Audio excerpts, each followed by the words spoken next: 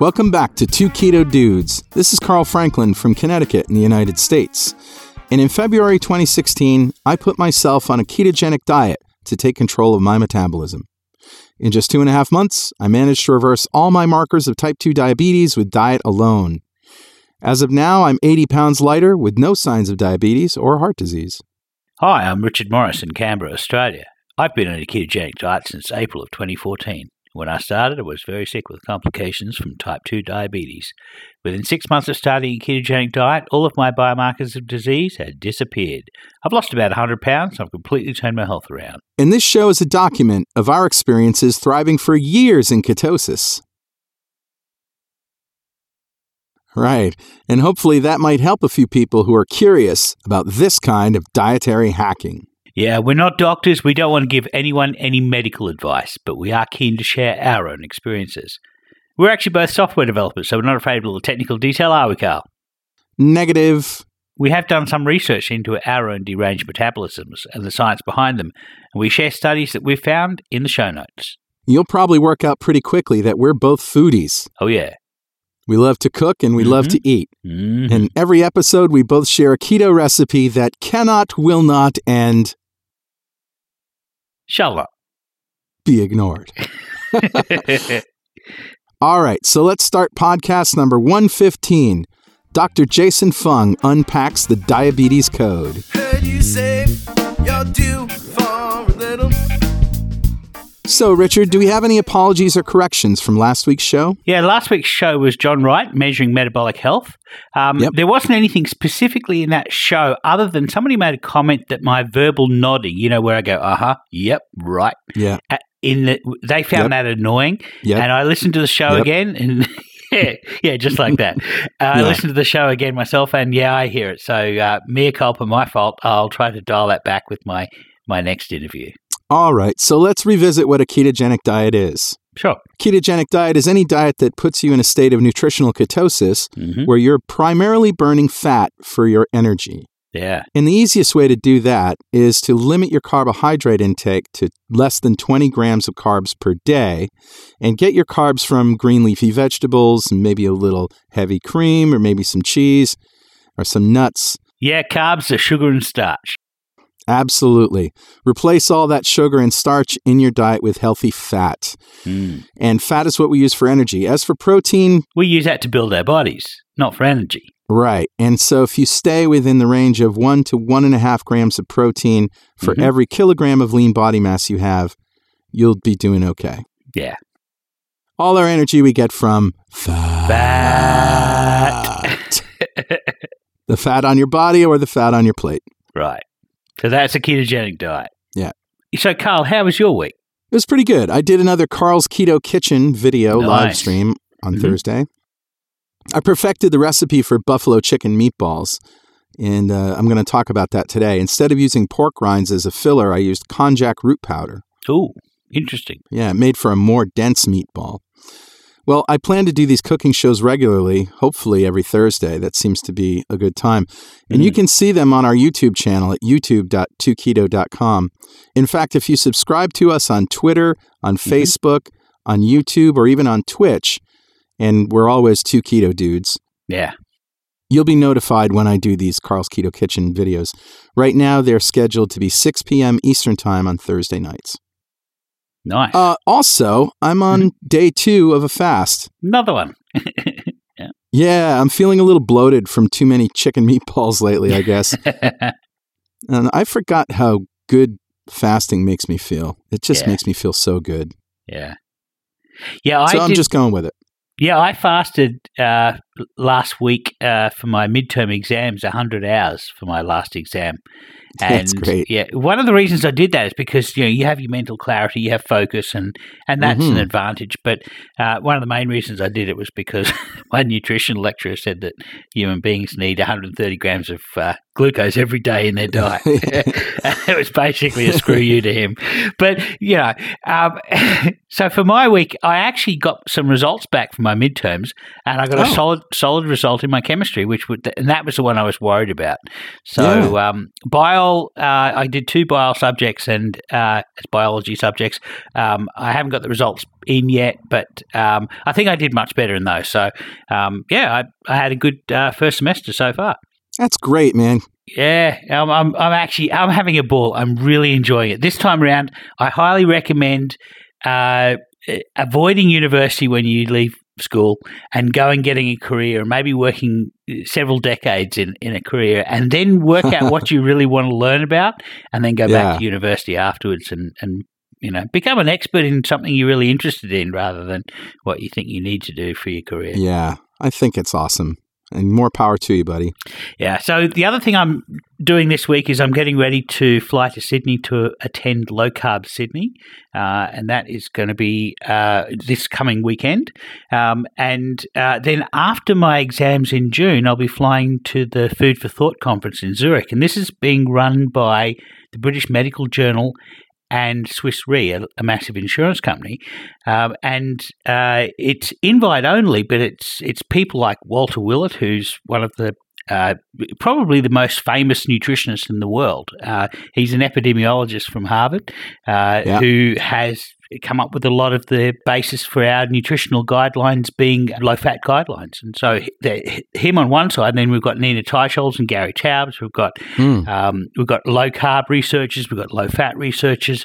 This really, I think, is going to be a very interesting room to be in. So that's coming up in June, which is the other thing I'm getting ready for. So, fantastic. I've had a good week. Yeah, great week. Yeah. Hey, let's give away some swag, shall we? Yeah, let's do that. Some loot. Yeah, and we're going to switch gears here for a little while and get away from the coffee mugs and do something a little more practical. We're giving away signed copies of Lies My Doctor Told Me by my doctor, Ken Berry. And this is a really close to my heart book because I'm actually narrating the audible.com version of this, the audiobook. Right. Nice. And I get to read it all over again, and I get to hear Ken's personality coming through my mouth. It's really kind of strange, but that's kind of weird, yeah. It's a wonderful book, and especially good for you to give to your doctor because it's concise, it's separated by topic, and the research is cited, although he encourages everybody to just go Google it yourself and find it. It's not hard to find. And when I asked Ken if this was a good idea, he says, each book will be signed by the author and will include a handwritten keto haiku. Because I'm also a poet. Doctor and poet. Ken Berry. Poet. Yeah. That's great. So who's our winner this week? This week our winner is Alexandra Ciccato. Well done, Alexandra. Congratulations. Congratulations, Alexandra. That book is going to be in the mail to you very soon. And so how did Alexandra get into the competition to win? Well, what she did was she signed up for the fan club, the 2 Keto Dudes fan club, which you can do at fanclub.2keto.com. You just answer a few questions, and then you qualify to get picked every week for something. We were giving away mugs, and now we're giving away signed copies of Lies My Doctor Told Me. And if you don't want to wait to win some swag, you can always buy all sorts of swag online at gear.2keto.com. That's right. Well, you know what time it is now. Time for... I think it's time for some mail! And yes, I actually do when I go down to the mailbox, scream out mail. It scares the hell out of the dog. Yeah, that's right. We'll know we have made it when, celebrities are going, mail! See Halle Berry screaming mail at the top of her lungs. Yeah, I don't think she's a listener. Probably not. Anyway, I'll go first. So this is a review that was left on Apple Podcasts, which used to be iTunes, right? iTunes reviews. Yeah. And the title is, This Podcast Changed My Life. Wow. I have been listening to this podcast every week since it began. It almost makes me look forward to Mondays. That's funny because, Carl used to have a podcast called Mondays. No, I did not. Shh. Thank you both for so much of all of your hard work and dedication to this podcast. I've been keto for almost 2 years, and I know for sure that without your podcast, this journey would have been much more difficult. However, with a weekly dose of motivation from the two keto dudes, it's been a breeze. Listening to your wonderful interviews, amazing recipes, and inspirational stories reminds me every week why I've chosen this lifestyle. I have had an unhealthy relationship with food for as long as I can remember, and I've always struggled with my weight and self-confidence. When I discovered keto 2 years ago, it was like somebody turned a light on. I lost 40 pounds in a few months, and I've kept it off with no hunger or feeling of deprivation. I love my food. Keto has reignited my passion for cooking and eating, with none of the guilt that used to be associated with enjoying a tasty meal. Mm-hmm. The energy, except for when your father-in-law says, "You're eating too much fat." Does he do that? I don't know. Yeah. The energy, mental clarity, overall happiness I feel with keto is incredible. Keto has changed my life for the better in so many ways, and I cannot thank you both enough for being part of it. Looking forward to many more episodes of Two Keto Dudes. Wow, isn't that great? Yeah, you're more than welcome. I mean, this is why we do the show, because for us it was an epiphany when we both discovered keto. We discovered it at different times, but when we both discovered keto, it was an epiphany for us how wonderful we felt. And so the reason we do the show is because we want to share that. You know, it took me, quite frankly, a bit of time to get the confidence that I wasn't damaging myself because of the conventional wisdom around eating fat and, you know, cholesterol and all of these things. And I remember you were on pins and needles when I got my first blood test. Tenderhooks, yeah. Yeah, because we were like, well, what if it only works for certain people, right? Yeah. I mean, all these people seem to be having great success with it. Yeah. And at a certain point, it was just like, oh, no, I'm in. What if it only works for Australians? That's what I was worried about. You know? Yeah. I knew it worked for me, but still. Right. All right. Well, what do you got? I've got one from the Ketogenic Forums, and this is a message from Steve. And Steve says, I had a doctor's appointment on Monday to get some requisitions to get my blood work done. She also wanted to get another ultrasound done to see what my liver looked like.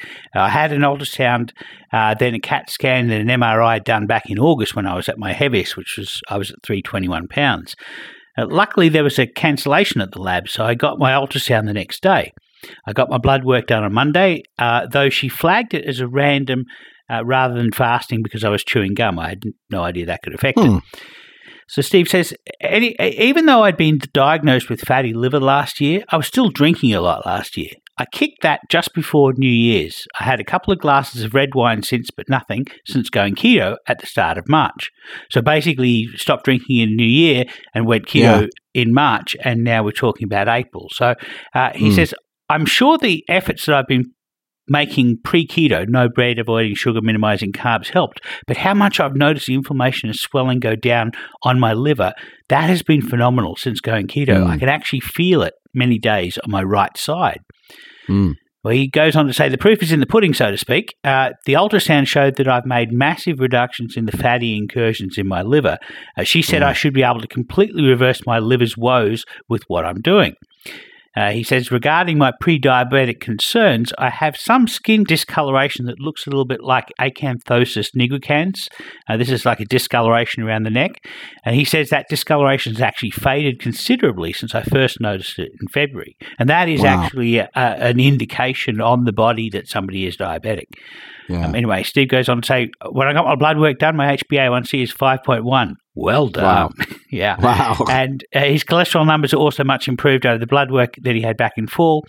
He says he's hugely relieved that he's improving his health so much. Wow. Great. Yeah, there was a couple of responses. One from old Doug who says, our livers are amazing. They can take pretty brutal abuse for a long time and they'll stay right in there, keeping us alive right until the end. There's ours or both. Their end. Yeah. So, and there was a response by Diane who says, reading this thread, I realize I've gone from being angry at my weak, sick, fragile body to being grateful for its enormous capacity to heal itself once given the right fuel. And that to me is that's the essence of keto, is that, you know, I used to think that my body was flawed because it wanted to carry too much weight. It wanted to be diabetic. It appeared, well, maybe I shouldn't say it wanted, it certainly appeared all these things. But as soon as I changed the fuel that I was feeding my body, all of a sudden I could rely on it it brought me down to a safe weight, and I appear to be at a weight where I can fast for several days. I can jump on my bike and ride for a couple of 100 kilometres, and I don't have to worry about fueling. I don't have too much weight that would make that difficult. I don't have too little weight that would make that impossible. It just seems that my body is just really, it's behaving well and giving me the appropriate body for the kind of activity that I want to make it do. So, I'm personally, this is Richard speaking, of course, I'm personally very, very happy with what my body's done for me. So, yeah, me too. And you just nailed it right there. And this is probably why keto people and people who are fat adapted are just, want to shout it from the rooftops and shake people and say, what are you doing? Right. You can feel so much better. And it's just because we feel so good. Our body feels like amazing. You discover the miracles that your body can perform when you just get the poison out. It's pretty amazing. Yeah, that's true enough. Oh, wow. Those were inspirational mails. Thank you for those. And Richard was reading that from the Ketogenic Forums, which is a free forum you can participate in at forum.2keto.com. Right. And we'll have a link to that thread in the show notes. Of course. All right. Now let's get to an interview that we did closer to the beginning of April with Dr. Jason Fung about his new book, among other things, about his new book, The Diabetes Code. And let's just roll it. And on the line with us today is Dr. Jason Fung. Welcome to Two Keto Dudes, Dr. Fung. Hey, good to talk to you guys again. Hi, Jason. Good to talk to you. We haven't talked in a while. You've been on vacation, very busy, which is always a good thing. But we noticed that a few things have been going on your social media posts that we wanted to talk about. First of all, you got a new book out, and I guess you're all into tea now. Yeah, there's a couple of things. So I wanted to talk a bit more about obesity, not just obesity, but type 2 diabetes specifically. And so this book is sort of a follow-on to that called The Diabetes Code. Right. And some people ask, oh, well, hey, didn't you talk all about diabetes? Actually, if you read the Obesity Code, there's actually nothing in there about type 2 diabetes. And that was deliberate because when we envisioned the books originally, we thought about it as sort of both obesity and type 2 diabetes, but we didn't want to make it one giant sort of book because it's something that's just too much. So we broke it into two, and the first part was the Obesity Code. The second part is the Diabetes Code. And there's a lot of information there, which is specific to what is type 2 diabetes, what is insulin resistance, how to think about it, how to prevent it, how to reverse it, that kind of thing. Obviously, there's a bit of overlap, so so each book can stand alone, but it's better if you sort of read the two together to get a full understanding of that. And that was the intention right from the beginning. And a lot of people read the Obesity Code, actually just followed it, and their diabetes reversed, which is great. But the sort of science, and I see these two as more science books than anything else. The science is really contained within the Diabetes Code for prediabetes and diabetes. Right. But of course, the advice, low-carb diets, high-fat diets, intermittent fasting, that, of course, is the sort of same advice that we've always been given. So there's not a lot of overlap in the two books. If you look at the American population, it's actually about 14% type 2 diabetes and about 30-something% pre-diabetes. So you're really looking at somewhere close to 50% of the American adult population with pre-diabetes and diabetes. And that puts them at much higher risk of heart disease and strokes and all that. And that's what we're trying to do, is prevent this sort of disease going forward. And that's what the Diabetes Code is about. It's released, I think, now. Is it specifically type 2 diabetes, or does it cover type 1 diabetes as well, Jason? It covers type 1, but more briefly. So type 1 diabetes is more about insulin deficiency, but what happens over the long term is that these people take sort of high doses of insulin because they're told to eat 50-60% carbohydrates. So they're Right. taking sort of a lot of insulin over a long period of time. And they develop this thing which is known as diabetes. That is, they have not just insulin deficiency, but they have everything that you get with insulin excess. So all the sort of obesity, the metabolic syndrome, they get the same thing, which is seen in type 2 diabetes, which is insulin excess, but they're actually completely deficient in their own insulin. And the only reason they get that is because they're really taking too much of this insulin injections. So what you can do for these people is to put them on a very low carbohydrate diet, which decreases the amount of insulin that is required so that you prevent the diseases of both too little insulin and the diseases of too much insulin. Because it's very interesting because for many, many years, all we thought about was controlling blood glucose. And blood glucose, you can control very well if you just take huge doses of insulin. So that's what we told people to do. Hey, if your sugar is high because you're eating a lot of white bread, it's okay. Just take more insulin. We thought that was okay. But when you look at the studies, for example, there's 2 studies that look at this exact question. That is, we know that type 1 diabetes people, they die of a lot more heart disease than compared to non-diabetic people. Right. But if you look at the people who have survived a long time, so they did this golden cohort study where they looked at type 1 diabetics who had survived sort of 50 years with their disease. And they just sort of look back and say, what are the commonalities of these people? So all these people had done extremely well with their type 1 diabetes. And the funny part was not a single one of them had a blood glucose in the normal range. It was sort of high-ish, not very high, not very low. So clearly, the control of the blood glucose was not the sort of most important factor in survival. The one thing that was common to them all was a low insulin dose. They didn't need to take a lot of insulin because the point is that a normal human on a normal diet would take something like 15 units of insulin a day. That's roughly an average of what they're going to produce. And you have type 1s who are taking 80 units a day. Well, if a normal person does 15 and you're taking 80, you're going to have all the problems of too much insulin, which is exactly what we see. These type 1s, they get fat, they get atherosclerosis, heart disease, strokes, everything that the type 2s get, and yet they're at the very opposite end of the spectrum in that they don't have their own insulin. So for type 1s, there's some information that is certainly relevant in the long term and kind of puts together the whole thesis for them. Jason, in your book, do you spend significant amount of time on all the complications that type 2 diabetics can expect in the future if left untreated? I find that with at least everybody that I talk to, their doctors don't want to go there with them. You know, they just say it's a progressive disease. We can only slow it down, but they're not. I won't say sufficiently scaring them, but not really preparing them for the end story of diabetes. And I notice you don't shy away from that. And I wondered if in the book you explain that to people. Yeah, I do spend a chapter talking about the complications of type 2 diabetes. But and as you know, I'm a kidney specialist, so I see a lot of type 2 diabetic kidney disease. Yeah. And a few years ago, it sort of became obvious to me that what our medical system does for type 2 diabetes is really very poor because we tell people that it's a chronic progressive disease and therefore there's nothing you can do, but it's actually a big lie.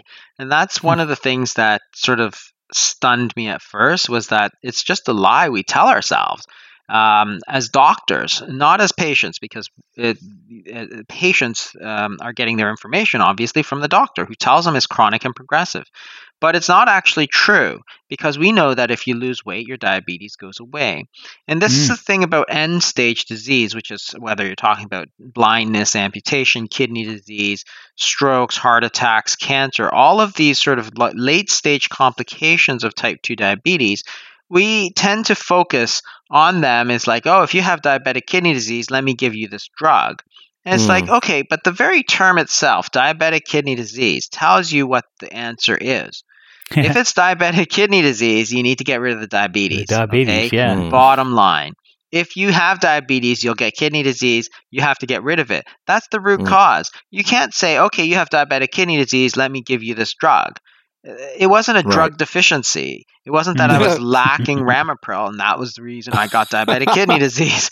It's because I had diabetes. And then again, you go to the root cause. Diabetes is caused essentially by an excess of sugar in the body. And that's the whole point. If you have too much sugar in your body, then you only need to do two things. One, you need to stop putting more sugar in.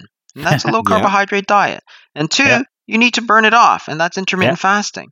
And the good news is that is an entirely natural solution to the problem that takes care of the root cause of your problem. And it's not too much sugar in the blood, because what insulin does is it takes that sugar that's in the blood and simply crams that into your body. Sure. So what happens is that if you have all this excess sugar, insulin is going to keep pushing it into the body. That's what it does. So it's like a sugar bowl. Your body's like a sugar bowl. At birth, it's empty, and it slowly fills up as you eat too much sugar. At some point, the sugar bowl is full. So then when you eat sugar, it just spills out into the blood. So the solution that we give people is, hey, your blood sugar is too high. Let me give you insulin. Does insulin get rid of that sugar? No, not really. What it does is it takes that sugar and crams that back into your body. And so you cram it into your liver. You turn that into fat through the process of de novo lipogenesis. You get fat, which we all know insulin causes fat gain. And the sugar goes sort of elsewhere, goes into your kidneys, goes into your eyes, goes everywhere it's not supposed to go. It goes into your legs. And that's why diabetics get skin infections that you never see with anybody else. Because there's so much sugar sitting there that you can grow these weird organisms that are never seen in anybody else. Why do diabetics get foot ulcers that nobody else gets? Because they have so much sugar sitting there. It's like a piece of meat that's just sitting there in a sugar broth. It's going to rot, and that's what happens to our bodies. I've heard it said diabetes is like your body rotting from the inside out, literally. Yeah, that is exactly it. And it's because there's too much sugar in it. But the blood glucose might be perfectly fine, because what you've done, of course, is taken that blood sugar, pushed it into the body where you couldn't see it. And then your doctor says, hey, your blood sugar is doing really well. You're really doing great. But you've gained weight. You've got heart disease. You've got diabetic foot ulcers. And your doctor thinks you're doing great because he's just looking at the blood glucose. But it's the whole body glucose. And that's the whole problem. That's the crux of the problem, is that if there's too much sugar in your body, you got to get rid of it. If you're not getting rid of it, you're not doing anybody any good. And interestingly, the patients know this more than anything else, because when you put them on insulin, they gain like 20 pounds. Then they come back and they say, look, doctor, you told me I need to lose weight, but you put me on insulin, I gained like 30 pounds. And how is that good? And the answer is that it's not good. If you're gaining weight, then your diabetes is going to get worse. And then I'm going to have to give you more insulin. And then you're going to gain more weight. So they know that this solution that we're giving people is actually completely incorrect.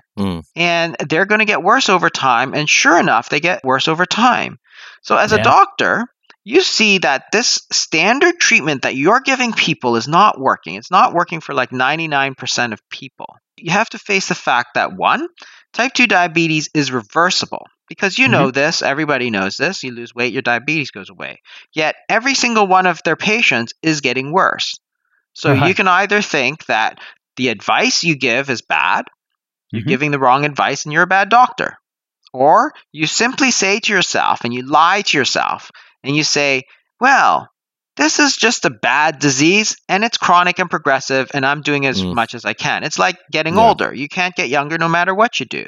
Diabetes is the same. You get older, your sugars get worse, but it's not true, because you can go back to the 1960s and there's no diabetes. In China, you can go to 1980 where there's 1% diabetes and now there's like 11% diabetes. It's not genetic. It's not chronic and progressive. It's not a part of normal human aging. But as doctors, we've lied to ourselves because we can't face the alternative, which is that we're prescribing the incorrect treatment to 99% of type 2 diabetics. Right. And that's the real problem. There's also a time critical issue, isn't there? Because if you have diabetes, there's a good chance that you're going to get diabetic kidney disease. And you can reverse diabetes, but can you reverse diabetic kidney disease?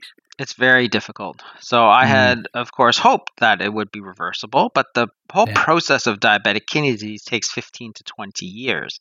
So by the time you start, if you have it, by the time you start reversing it, you can't undo all that damage. It's like as if you have a car and you never change the oil, and then it breaks down, and they say, "Oh, I'm going to start changing the oil in my car." It's like, well, that's great, right now, buddy. You can have all the fresh oil you want in a car that's pitted and broken. Yeah. Exactly. And that's exactly what we see. So I've had people whose diabetes has completely gone away, but their kidney disease actually continues to get worse. And that's unfortunate. And that's one of the reasons why I'm writing this book. That's why I'm talking to you guys, because you really have to get it really early in the game, because you have to stop all this sort of subclinical damage that's going on underneath the surface in order to prevent all this disease. Sure. Have you ever encountered someone, and I have, who's definitely overweight, definitely looking with having the symptoms outwardly of insulin resistance? There's like darkening spots on the neck and the back of the neck, and skin tags and stuff like that, bags under the eyes, just like not looking healthy and very overweight. And you say, "How's your blood sugar?" And they say, "Perfect, great." Yeah. I mean, it just reminded me of that when you said that, you have these people who are sick and still their blood sugar is okay because their insulin is working. Obviously, they're overweight. The insulin is shoving all that sugar into fat cells. But, what do you do? Do you say, well, have you had your fasting insulin tested? Is that the test? That's one of the tests, but if you have all those other clinical manifestations, you can go ahead and do it. And people are often confused about this, and this is one of the things that we try and explore in the diabetes code is that the disease is really a disease of too much insulin. So if you think about what's happening, you eat, insulin goes up, it starts to tell your body to store food energy, which you store as glycogen or you store as body fat. Sure. So if you eat a lot of very high carbohydrate diet, for example, your insulin is going to be up all the time, and then therefore it's going to keep shoving all this carbohydrate into your body. Carbohydrate goes to the liver. The liver takes this and turns it into fat, and it starts to send it out into the fat cells, the adipocytes.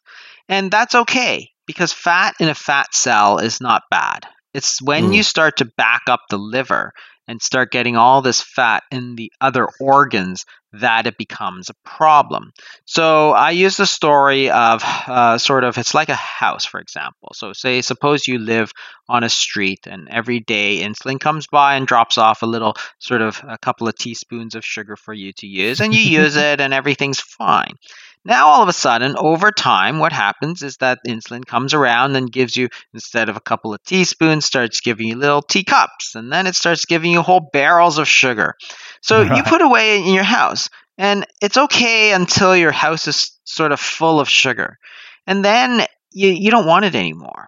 The insulin, which is normal, is just excessive. So then you bar the door and you say, okay, don't give it to me anymore. Okay, because I don't want any more sugar. My whole house is starting to rot and stink. That's insulin resistance. The cells, the adipocytes, the fat cells are basically saying, okay, no more, no mas. Yeah. Don't give that to me anymore. So therefore, the sugar stays in the streets. It stays in the blood. So you see that as high blood glucose. That's when you make the diagnosis of type 2 diabetes. But the process of filling up this house with sugar is what's been going on this whole time that you haven't known about it. But the insulin levels are high because it needs that high insulin levels to push that sugar into the house. So as you develop insulin resistance, that is, you've barred the door, you don't want this sugar anymore, body compensates by producing higher and higher and higher doses of insulin to force that sugar in. So the cell is full of sugar, doesn't want any more sugar, so it's in the blood, and the body doesn't like it in the blood glucose. So it produces this compensatory hyperinsulinemia, which is it compensates by making more insulin to shove more sugar in. But you see the problem, of course. As you keep shoving more sugar into the house, there's going to be more resistance. So then you put more bars on the door, you get guard dogs, and you're in this race between insulin and barring the door. And eventually you get to the point where the insulin that your body produces cannot shove any more sugar into this house. And that's when you become type 2 diabetic. So the process has gone on. So you can get a lot of obesity because you're turning this sugar into fat. So as your house sort of builds up with sugar, you turn it into fat and send it elsewhere. You send it to your cousin, you send it to your neighbor, and you just keep sending it all over the place. And it's okay. But that's where the extra fat comes in. Is high insulin by itself, chronic high insulin, does it have poisonous properties to the body, or is it just the glucose itself that causes the inflammation? Is insulin by itself have bad deleterious properties? It's actually the insulin itself is a normal hormone. So obviously in type 1 diabetes, you can't survive without insulin. And the thing is that it's really the excessive amount. So everything is sort of bad when it's out of range. So if you have thyroid hormone, it's like thyroid hormone is neither good nor bad. But if it's too low, it's bad. And if it's too high, it's good. Everything is like that. So everything in your body. So if your blood count, there's a normal range. If it's too low, you're anemic. If it's too high, you're polycythemic. Both are bad. Insulin's really the same. So if you keep your insulin levels in this sort of normal range by eating natural foods and so on, it's neither good nor bad. It just is. But if you have insulin all the time, and this is the thing that we've done to ourselves, because insulin is a hormone that's most concerned with the diet. There's going to be two things that are going to raise insulin more than anything else. One is eating a high carbohydrate diet, which we, of course, told everybody to do in 1977. So we told basically the whole world to eat lots of carbs. So insulin's going high.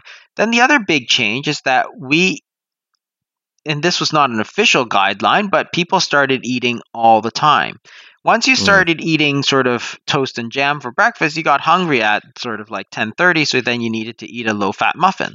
So instead of eating 3 times a day, people are eating 6, 7, 8 times a day. And that's the other big change that has happened, sort of unintentionally. Then we said, well, because you're eating low-fat, it's okay. And then you get to the point where people say, oh, you should snack all the time. It's like, who came up with that dumb idea? Like, it wasn't the doctors, that's for sure. You talk to your grandmother and she said, don't snack. Yeah, but also it's because of this whole low-fat thing. Because if you're going to eat a muffin in the morning, you're going to be hungry at 10:30. Then you start thinking that it's good that you're hungry at 10:30, when it really wasn't good. If you ate an egg, you wouldn't have been hungry, but you ate toast and jam instead, so you are hungry. Yeah, sugar makes you hungry and fat satisfies hunger. Simple as that. Yeah, it's because a lot of the refined foods don't activate these natural satiety mechanisms. That is, you just get hungry, and everybody knows this. Right? Eating an egg is totally different. Eating a piece of steak is different from drinking a soda. So what about inflammation? I mean, the inflammation is one of the markers of metabolic syndrome. Is inflammation caused more by high levels of glucose or high levels of insulin? Do we know? I think both are important. So the point is that both glucose and insulin are high. So there's glucotoxicity, that is toxicity from too much glucose, and we know for sure that happens. And that's the sort of prevailing paradigm for decades, is get your glucose as low as possible. And that's what we did as doctors. We gave people as much medications as they needed to get that blood glucose down, because we only looked at the blood glucose. But what we didn't recognize is that, so there's glucotoxicity, but we didn't recognize the insulin toxicity. So if you're going to give tons of insulin to get that glucose down, now all of a sudden what you're doing is you're trading the toxicity of too much insulin and getting your glucose down. So you got less glucotoxicity, but tons of insulin toxicity. You're basically shoving all that sugar into your body, so you're not getting the bad effect of the glucose, but you're getting all the bad effects of the insulin, which is, of course, going to make you gain weight. You're going to get the metabolic syndrome and so on. So I think both are actually quite bad for you. So the point is that you need to get both your glucose and your insulin down at the same time. You can't not take insulin and then have your blood glucose high, because you're going to have glucotoxicity and low insulin toxicity. Right. And you can't have amazing blood glucose and taking huge doses of insulin, because you're going to get insulin toxicity and no glucotoxicity. So you have to get both down at the same time. How are you going to do that? Well, the point is that if the disease is simply about too much sugar in your body, then get rid of all that sugar. Yeah. intermittent fasting, low carbohydrate diets. Then, of course, you see your blood glucose will fall. So if you don't eat, your blood glucose will fall. If you don't eat, your insulin will fall. Well, that's a perfect solution. That's exactly what we need to do. And that's what we see clinically. We see tons of people getting better and better with their diabetes, all completely naturally and all completely for free. Because we're not trying to sell them drugs. We're just trying to take away these drugs. One of the things that you were one of the leading voices on was that it's not only what you eat, but it's when you eat. Yeah. I mean, I think that's one of the sort of lost pieces of obesity, type 2 diabetes, is that the frequency of which you do stuff makes a huge, huge difference in everything you do almost. So if you have a one-time fee, you make $100, that's great. If you do it once, it's like no big deal. But if you make $100 sort of every hour, hey, all of a sudden you're really quite wealthy. But we sort of ignore that and we say, okay, well, it doesn't matter. It doesn't matter. Or, for example, it's the story of the boy who cried wolf. So what happens is that if you cry wolf once, the villagers come running. If you cry wolf all the time, then people get resistant to that. People say, oh, there's nothing. It's not going to happen. So what's the solution here? The solution is to stop crying wolf. You stop for a month and then cry. The people will come running. But what we've told people is that the solution is to cry wolf, but just a little softer. I'm like, that's not going to work. That's definitely not going to work. It's like, that's the sort of calorie restriction. Oh, cut a few calories every day. Your body just gets used to that. You can't do it like that. And that's the whole point. So the frequency which you do something makes a big difference physiologically. So if you look at any hormone in the body, it's not ever constant. So thyroid hormone, parathyroid hormone, cortisol, noradrenaline, all of these hormones, they spike and then they go down to very low levels. They pulse, don't they? They pulse. They're all pulsatile. And there's a reason for that, because if you kept that level high all the time, you'd get resistance. So what you do is you get a pulse, usually like once a day, you get a pulse of cortisol, for example. So you get that pulse, then it goes down to 0. So then the next time it pulses, you're just as sensitive to it again. And again, we understand this. If you look at a baby in a noisy airport, it's sleeping fine. But you put it in a quiet room and you a little creak of the floorboards and it wakes up screaming. Well, what's the difference? The sound was way louder in the other thing, but it was constant, so it didn't really matter. There's resistance to it. So this idea is that you really need to cycle what you eat. So the way you're supposed to eat is that you're supposed to have times when you're feeding and times when you're fasting. In the fed state, your insulin is high, your body's going to store food energy. In the fasted state, insulin drops and you're going to burn food energy. So you need to keep those in balance. And we used to eat sort of 10 to 12 hours a day and fast from 12 to 14 hours. And that's why the first meal is called breakfast. You break your fast. Every single day you're supposed to break your fast, which means that every single day you're supposed to be fasting. Now, if you look at studies, so they did this great study where they gave people a smartphone app and they asked them to record how often they ate and so on. And it was interesting. They said that the first decile, the 10% of people that ate the fewest times is 3.3 times a day. So that's crazy because the average in the 1960s was 3 breakfast, lunch, dinner. Now, if you only ate 3 times a day, you'd be in the lowest 10%. That is like 90+% of people are eating more frequently than you. Wow. The top 10 percentile of people were eating like 10 times a day. Wow. It's like, okay, so the average is somewhere around 6 or 7 times a day. So you're basically eating from the time you get up to the time you go to bed. You're spending all your time in the fed state, which is insulin is high. You're telling your body to store food energy. You're not giving it any time other than when you're sleeping to actually burn food energy. Then everybody's wondering, hey, why am I obese and getting type 2 diabetes? It's because you're not giving your body any time to burn off that energy. Right. Dr. Fung, in your clinical experience, and this has certainly been my experience, I want to know if it reflects in your thousands of patients, is that the time of day that you stop eating makes a huge difference in terms of, weight loss. I find that if I eat anytime after 6 p.m., that my weight loss doesn't happen. And if I stop eating before 6, and I eat in a shorter window, but I stop particularly, 5 or 6 hours, 7 hours before I go to sleep, it makes a huge difference. Yeah, and there's a very good reason for that. So if you look at weight loss, I mean, it's really all about insulin for the most part. So when you look at the circadian rhythm, what you see is that you can give somebody a meal first thing in the morning and give them the exact same meal at like evening time before bed. Mm-hmm. And the insulin response of the body is completely different depending on the time of day. So in the morning, you get the least insulin response. If you look at circadian rhythms of hunger, it's also the lowest. And highest at about 8 p.m. So highest hunger is 8 p.m., lowest hunger is 8 a.m. Insulin effect also peaks in the late evening. So if you're eating at 9 p.m., the exact same meal that you ate at sort of 9 a.m., you're going to get more of an insulin effect. So eating late at night is actually particularly bad for you because you're going to be hungrier, so you're going to eat more. And for the amount that you eat, you're actually going to get more insulin effect, which is more effective storing this food energy or body fat. So I think the ideal thing is not necessarily to eat breakfast, which a lot of people do successfully, and I have no problem with that. But to me, it doesn't make sense to eat when you're not hungry.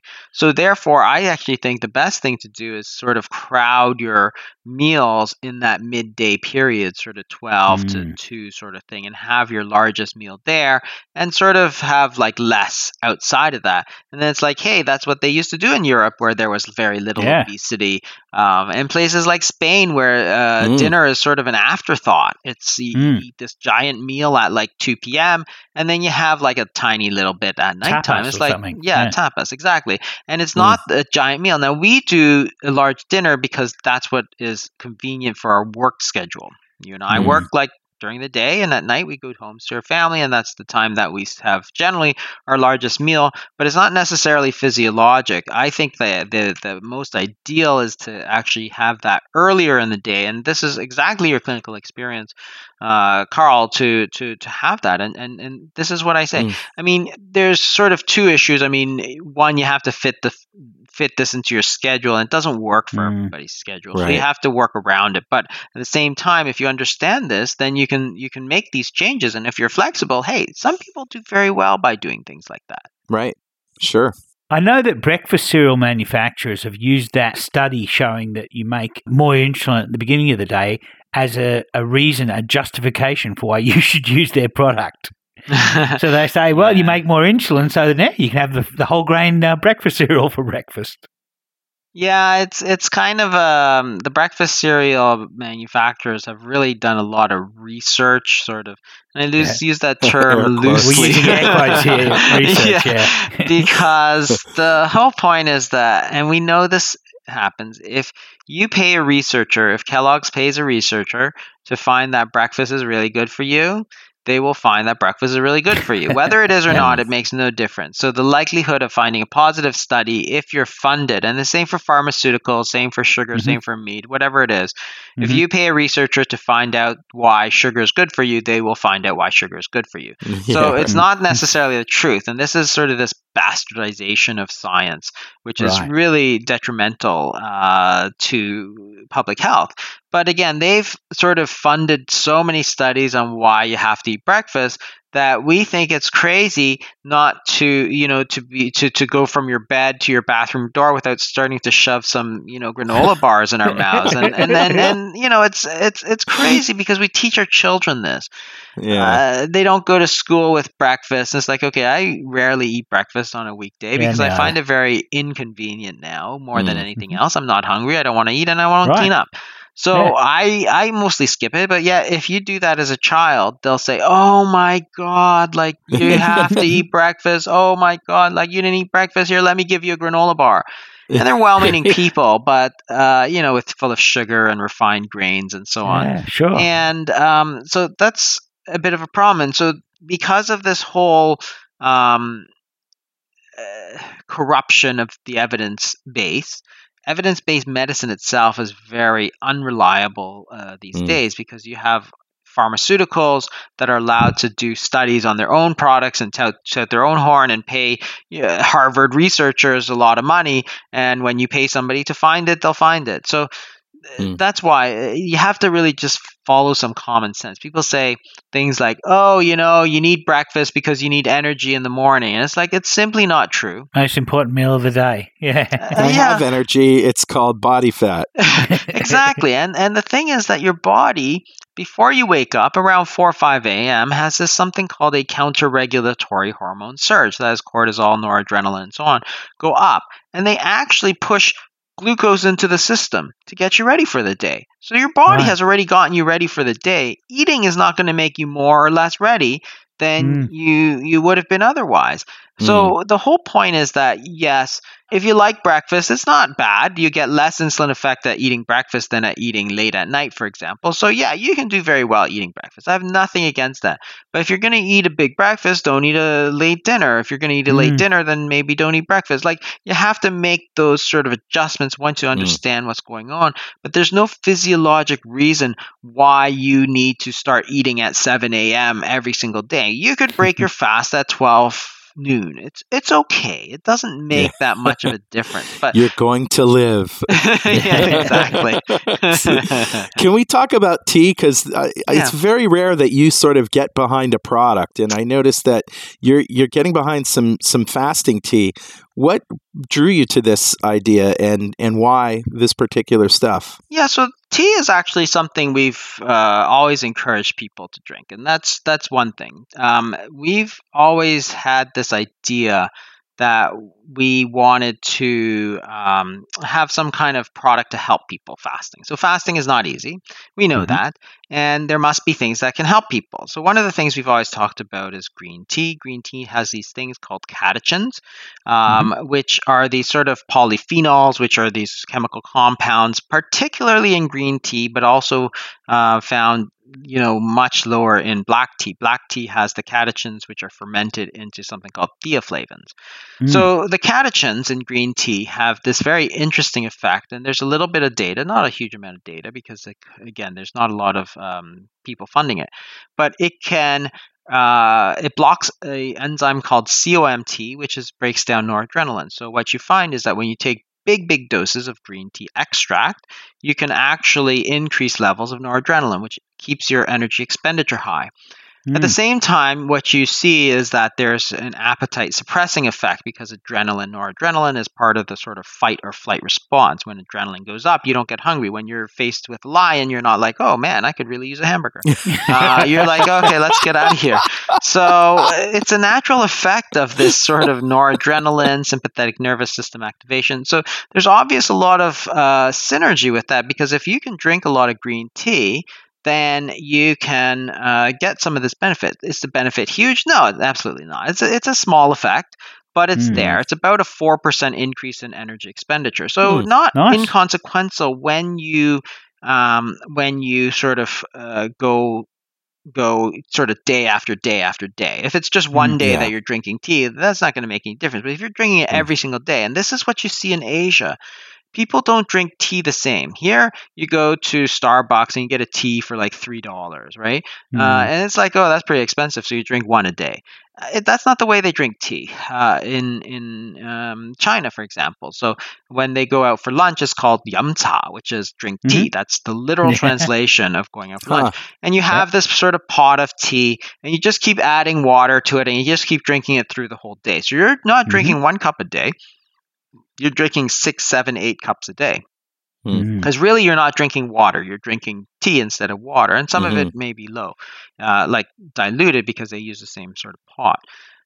So this is the thing. There's some benefits in having high doses of catechins, both as an appetite suppressant and in terms of keeping metabolic rate stable, which is really the crux of weight loss. So for 5 years, we've been talking about this, but we never got around to sort of getting a tea. So we said, well, there's huge benefit, but at the same time, other than recommending people drink some tea, that's it.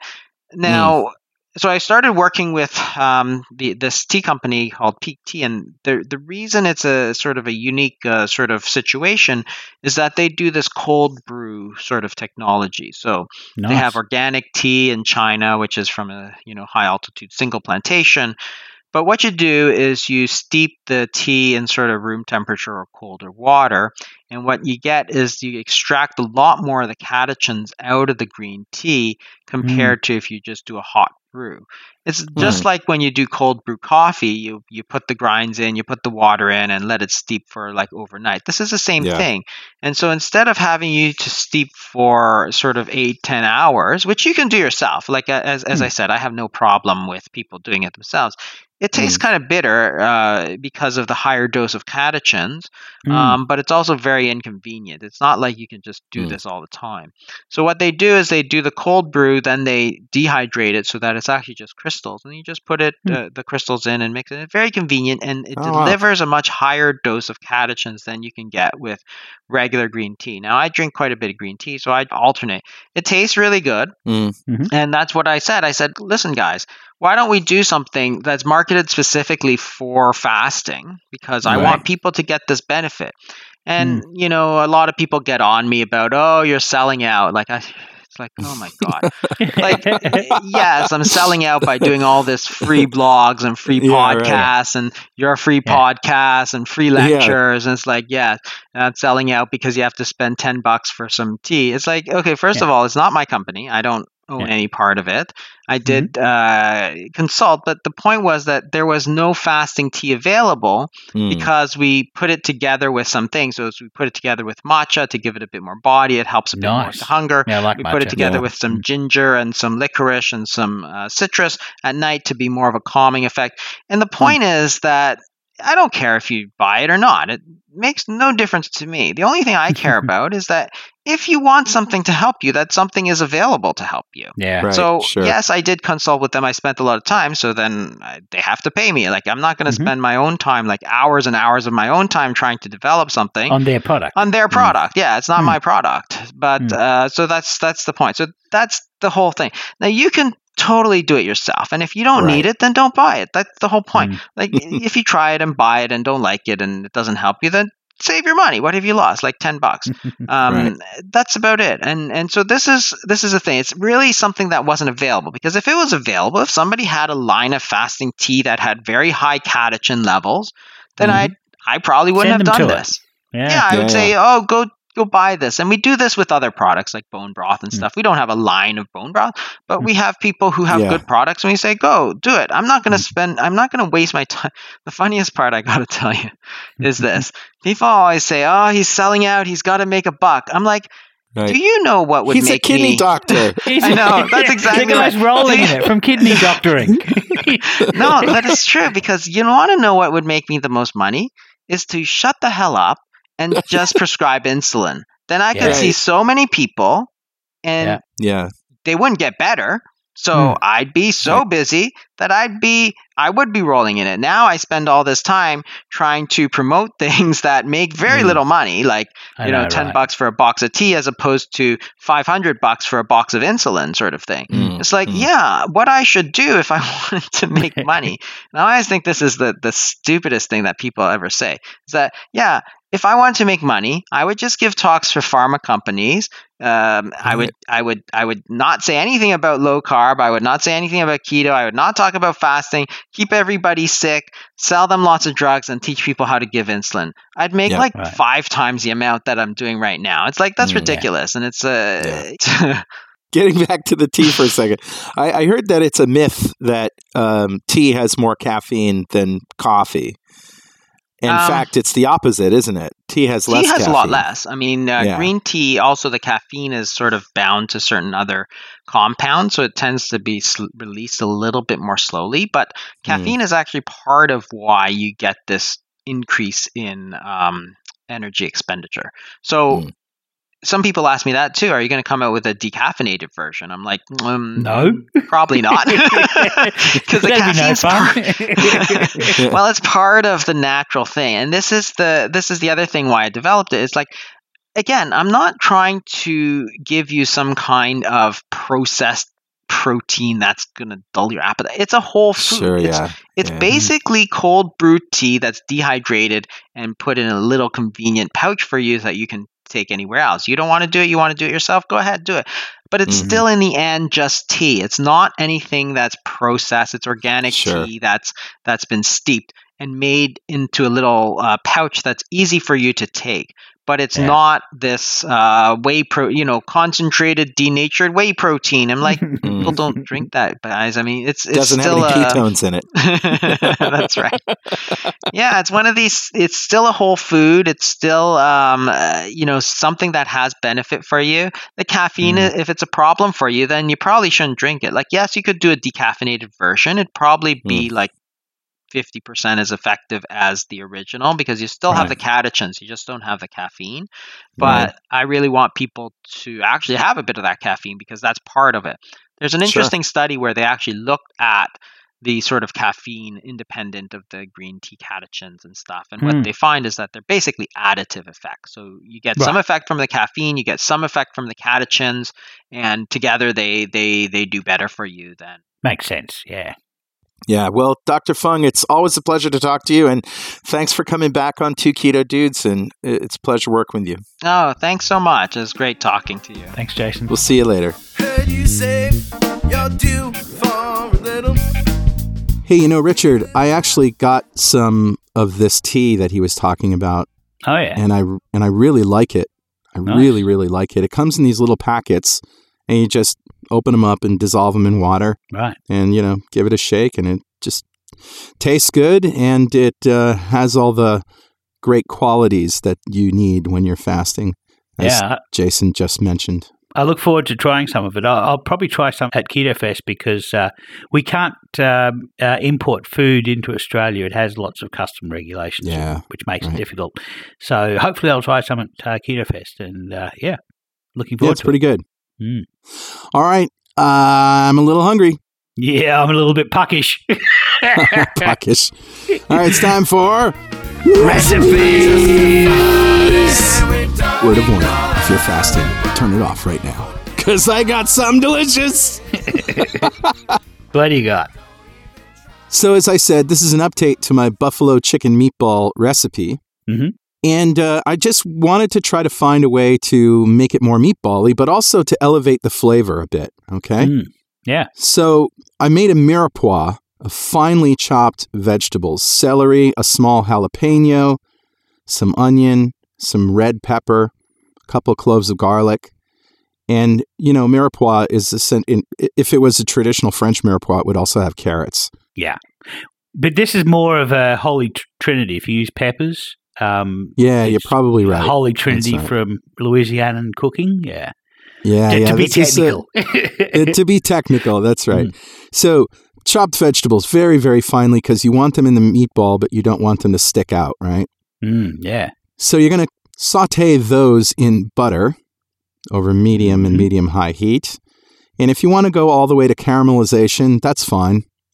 That makes it good, but they are going to cook in the meatballs. So you don't have to. If you want them a little more al dente, that will work really, really well for texture. Sure.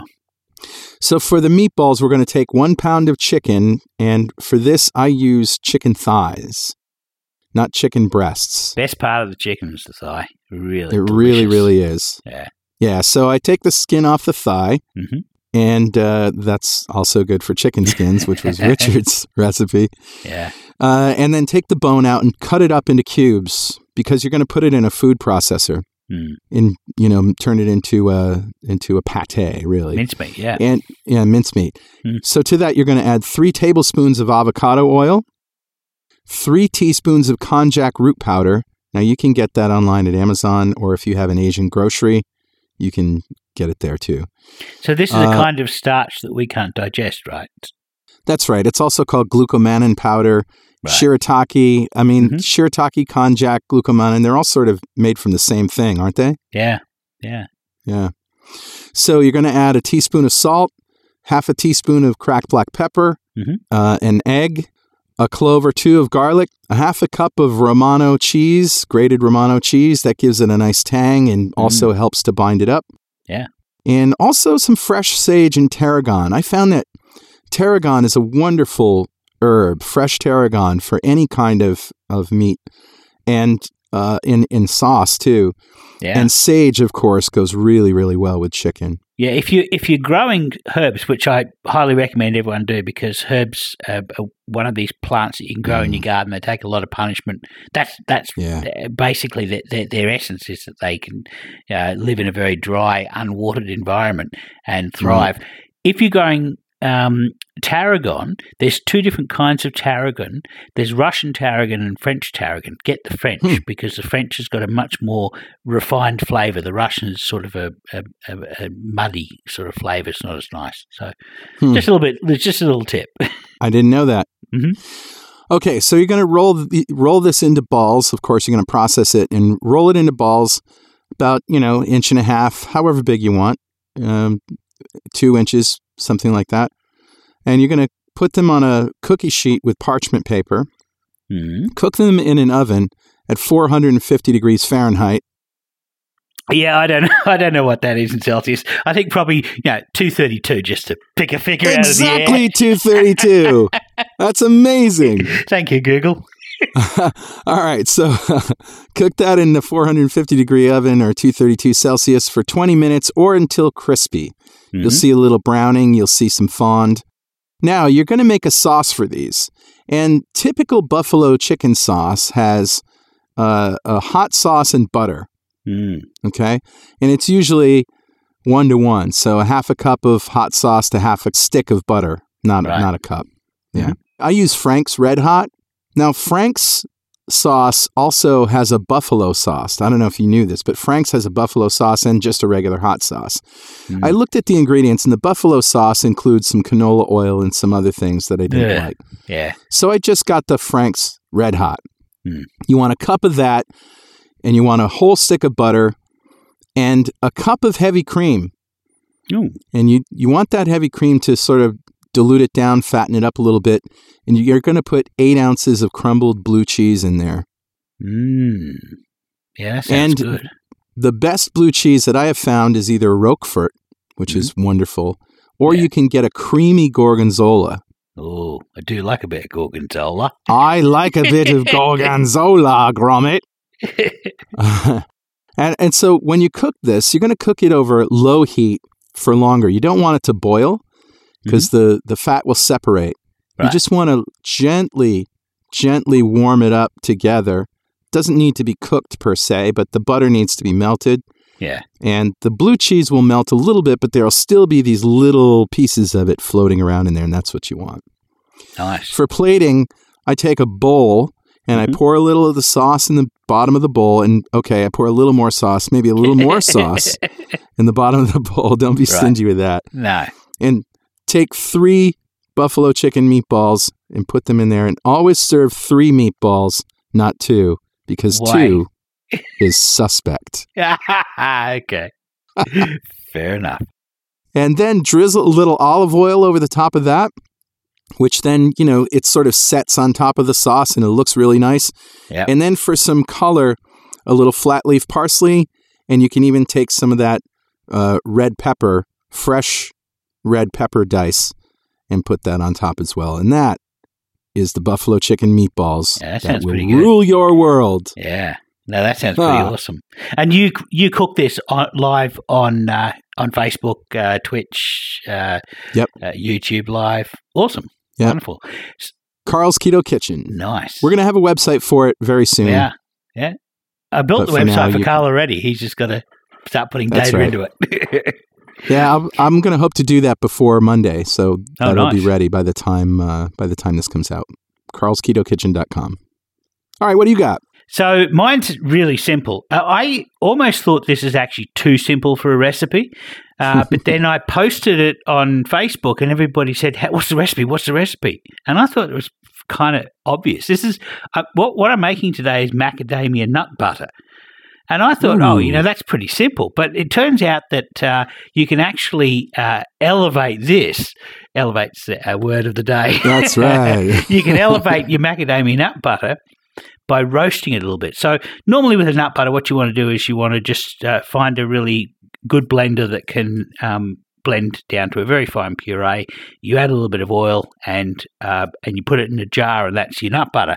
But macadamias toast up really nice in a fry pan with just a little bit of oil on it. So I use a cold pressed macadamia oil, but you can use avocado oil, you can use coconut oil. You're just trying to get a Maillard reaction on the outside of the macadamia nut. Right. And what that does is it turns some of the there's a little bit of sugar in the macadamia. It's not much. It's like less than 4%. Mm-hmm. You're trying to caramelize that, and then you blend your macadamias, and you end up with a roasted sort of like a more rounder flavor.